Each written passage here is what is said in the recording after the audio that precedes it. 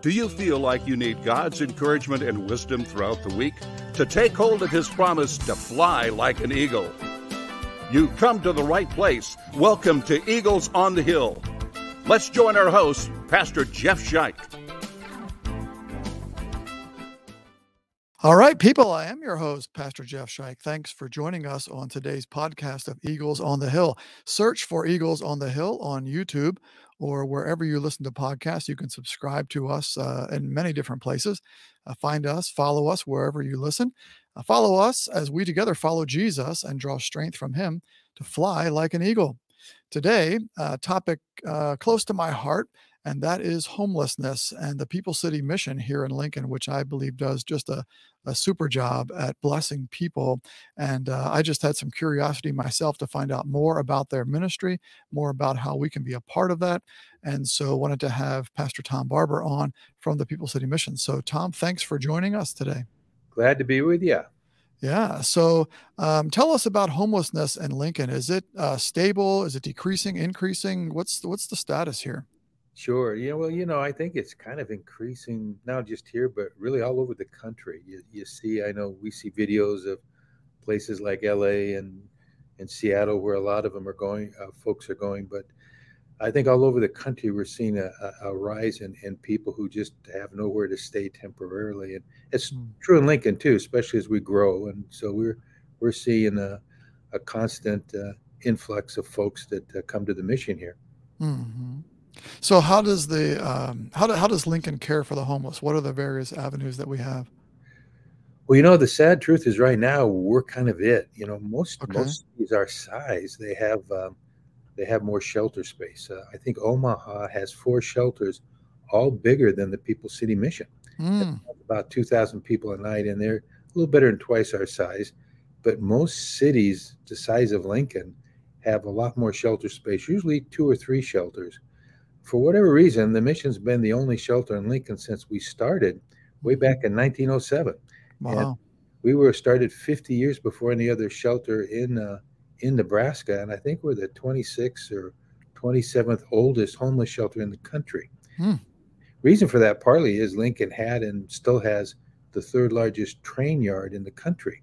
So back at the turn of the century, most of the homeless at that point were hobos. They were And we just had a lot of hobos here. And so we had a little over 100 churches get together in 1907 and start the People City Mission. Mm-hmm.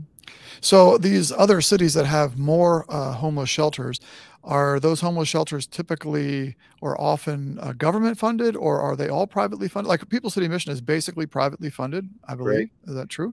We're a little unique there. Yeah, it's a combination. Most shelters, if they're small, like you might go to Kearney or something, they tend to be more privately funded, or what we call public funding, public donations.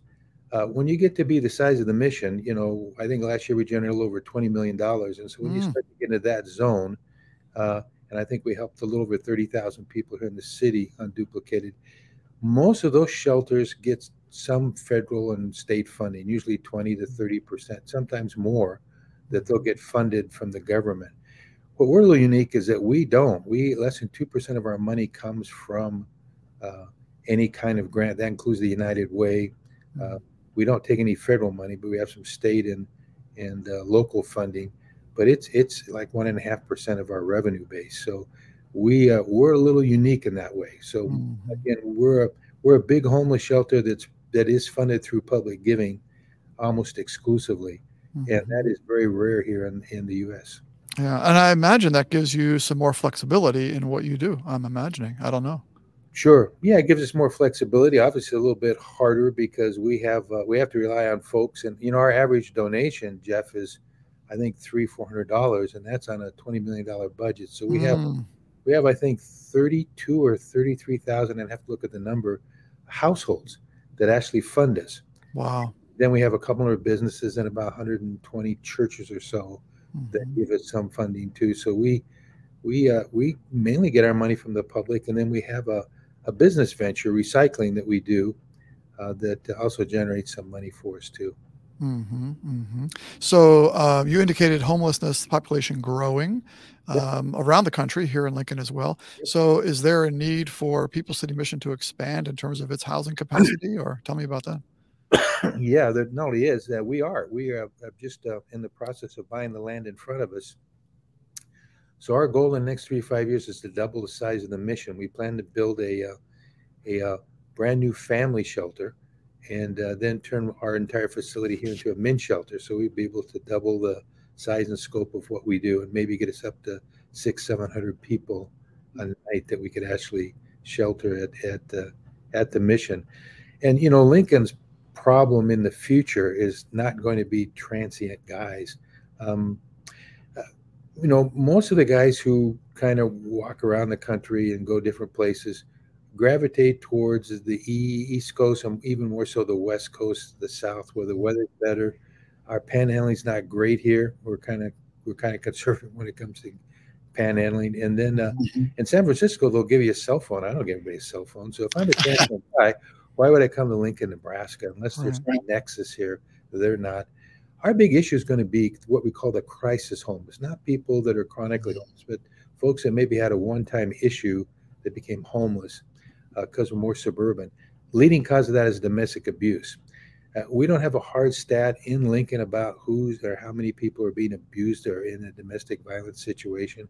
We have a federal stat that's very hard, and that's 1 in 4 women are being abused in the United States. We know that for sure.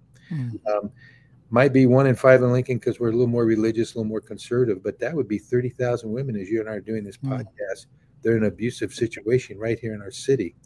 And even if 5% needed to leave home, that's a couple thousand women. And that doesn't include their children. We have 2 other agencies, Friendship Home and Fresh Start, that deal with domestic abuse in particular. But they have less beds than we do. And if you put us all together, you got 300 or 400 beds. So what happens with most of them is they couch surf.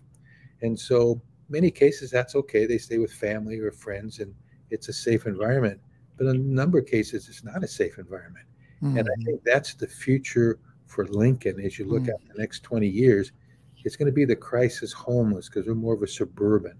I don't see us become a Seattle or a LA where you have big encampments. Again, we don't have the weather for that. But I think the crisis homeless is going to be what we see expanding. I think domestic abuse is a plague on our society. I think that's growing and continues to grow.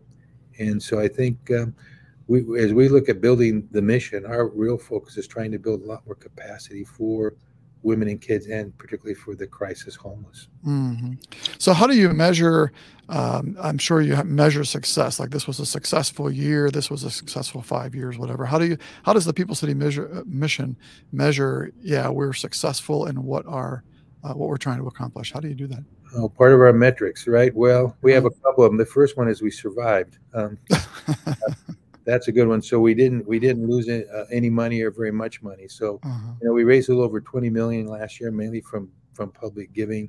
We spent that, and so we didn't lose any money, but we had to obviously we did that to support what we're doing. So we count that a victory when we don't lose a lot of money at what we do, or we get enough money to keep doing, help feed and shelter the homeless that are coming to us, and so that's one metric.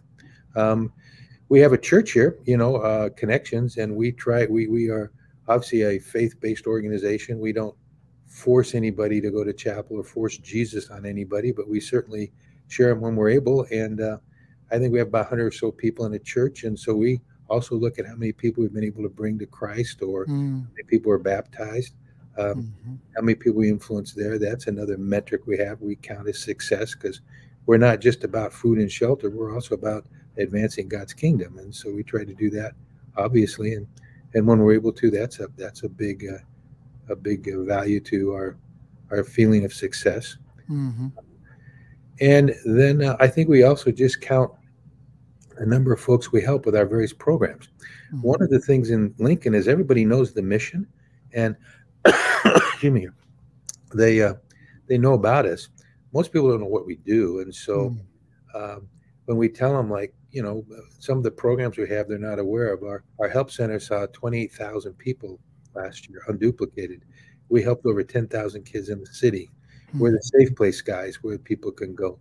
we have a a rehabilitation program in alcohol where people can go. We help the state with prisoners and with parole and probation. We're doing detox for the city. I mean, I could go on and on. Right, A right. lot of stuff people are totally unaware of, and all the things we do. They hear the mission and they think we're a homeless shelter, which is we are. We're Lincoln's only homeless Hmm. shelter. So part of our goal too is just to make sure we're successful in the various programs we do, and Hmm. we have a number of them, and so we each of those have their own goals and their own metrics of success.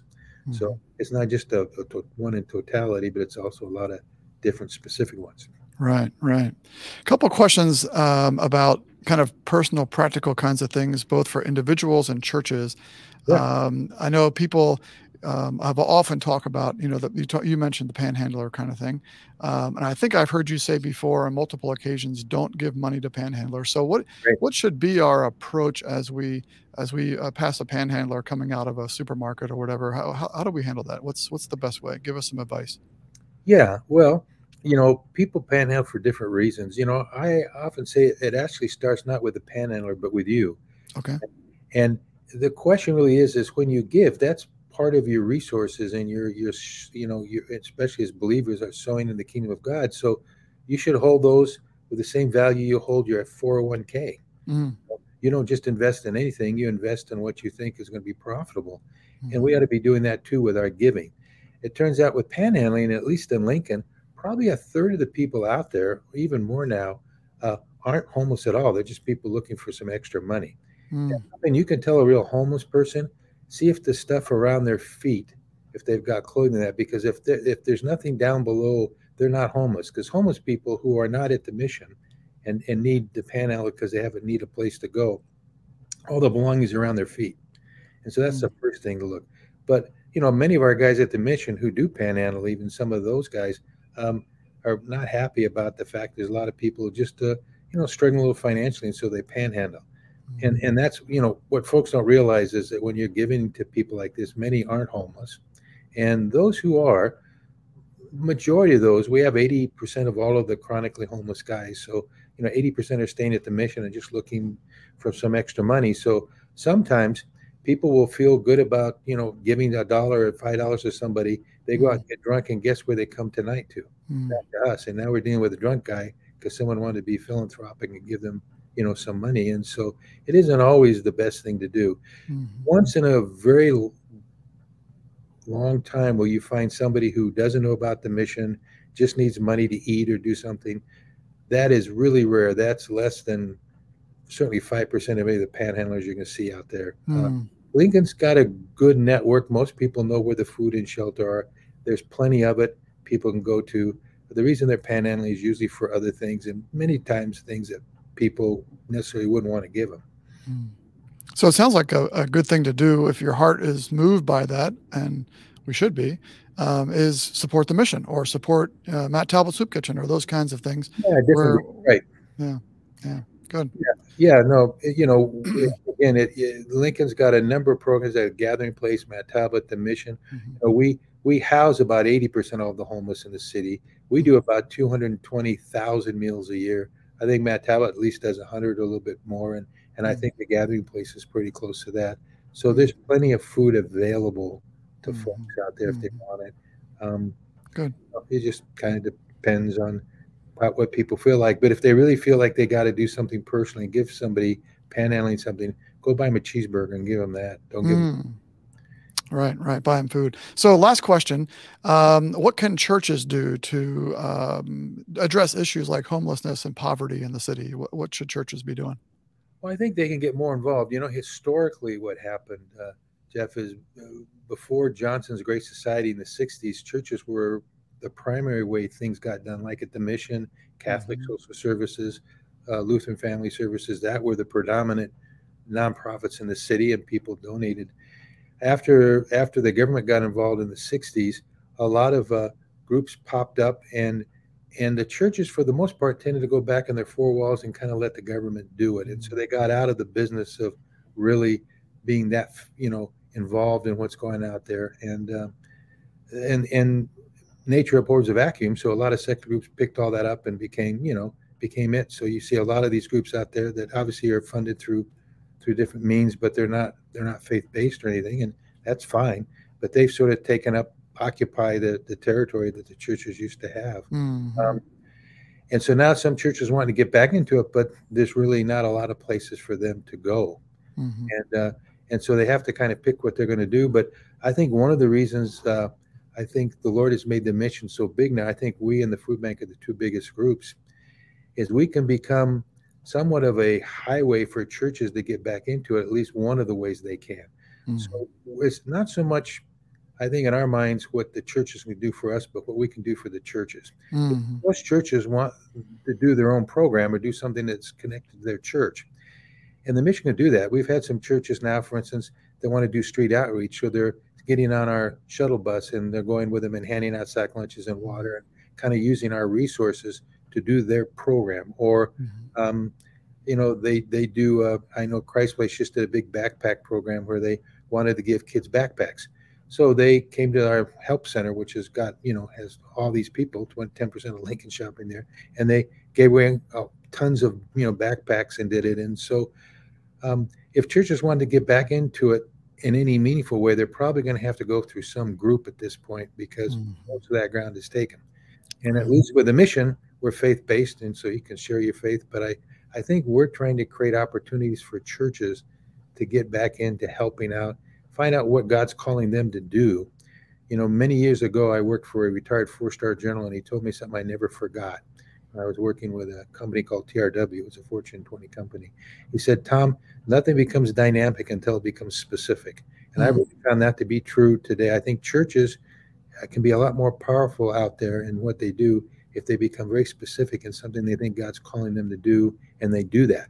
If it's something we're doing, they can connect to the mission. If it's something else, connect with another group. But I think they're going to have to do that and find ways to use what's there, because again, it's been taken. The churches used to be those guys. They're not anymore, and they're going to have to find their way back. Good. That's some good advice. And really the churches and we as individual Christians can provide so much more tailored personal care for people than the big government entities. So that's good advice. So thanks. Tom, thanks for being with us today. Thanks for all you do at the mission, leading that and leading the city of Lincoln to bless people. So I want to thank you for joining the podcast today. Honored. Thank you for having me. Yeah. Thanks. All right. Well, that's what we got for you today. We want to encourage you to write us at eaglesonthehill211@gmail.com. That's all one word, no spaces, dots, dashes, underscores, eaglesonthehill211@gmail.com. Let us know what you thought of today's program. Let us know what kind of topics you'd like us to talk about. We'd love to hear from you.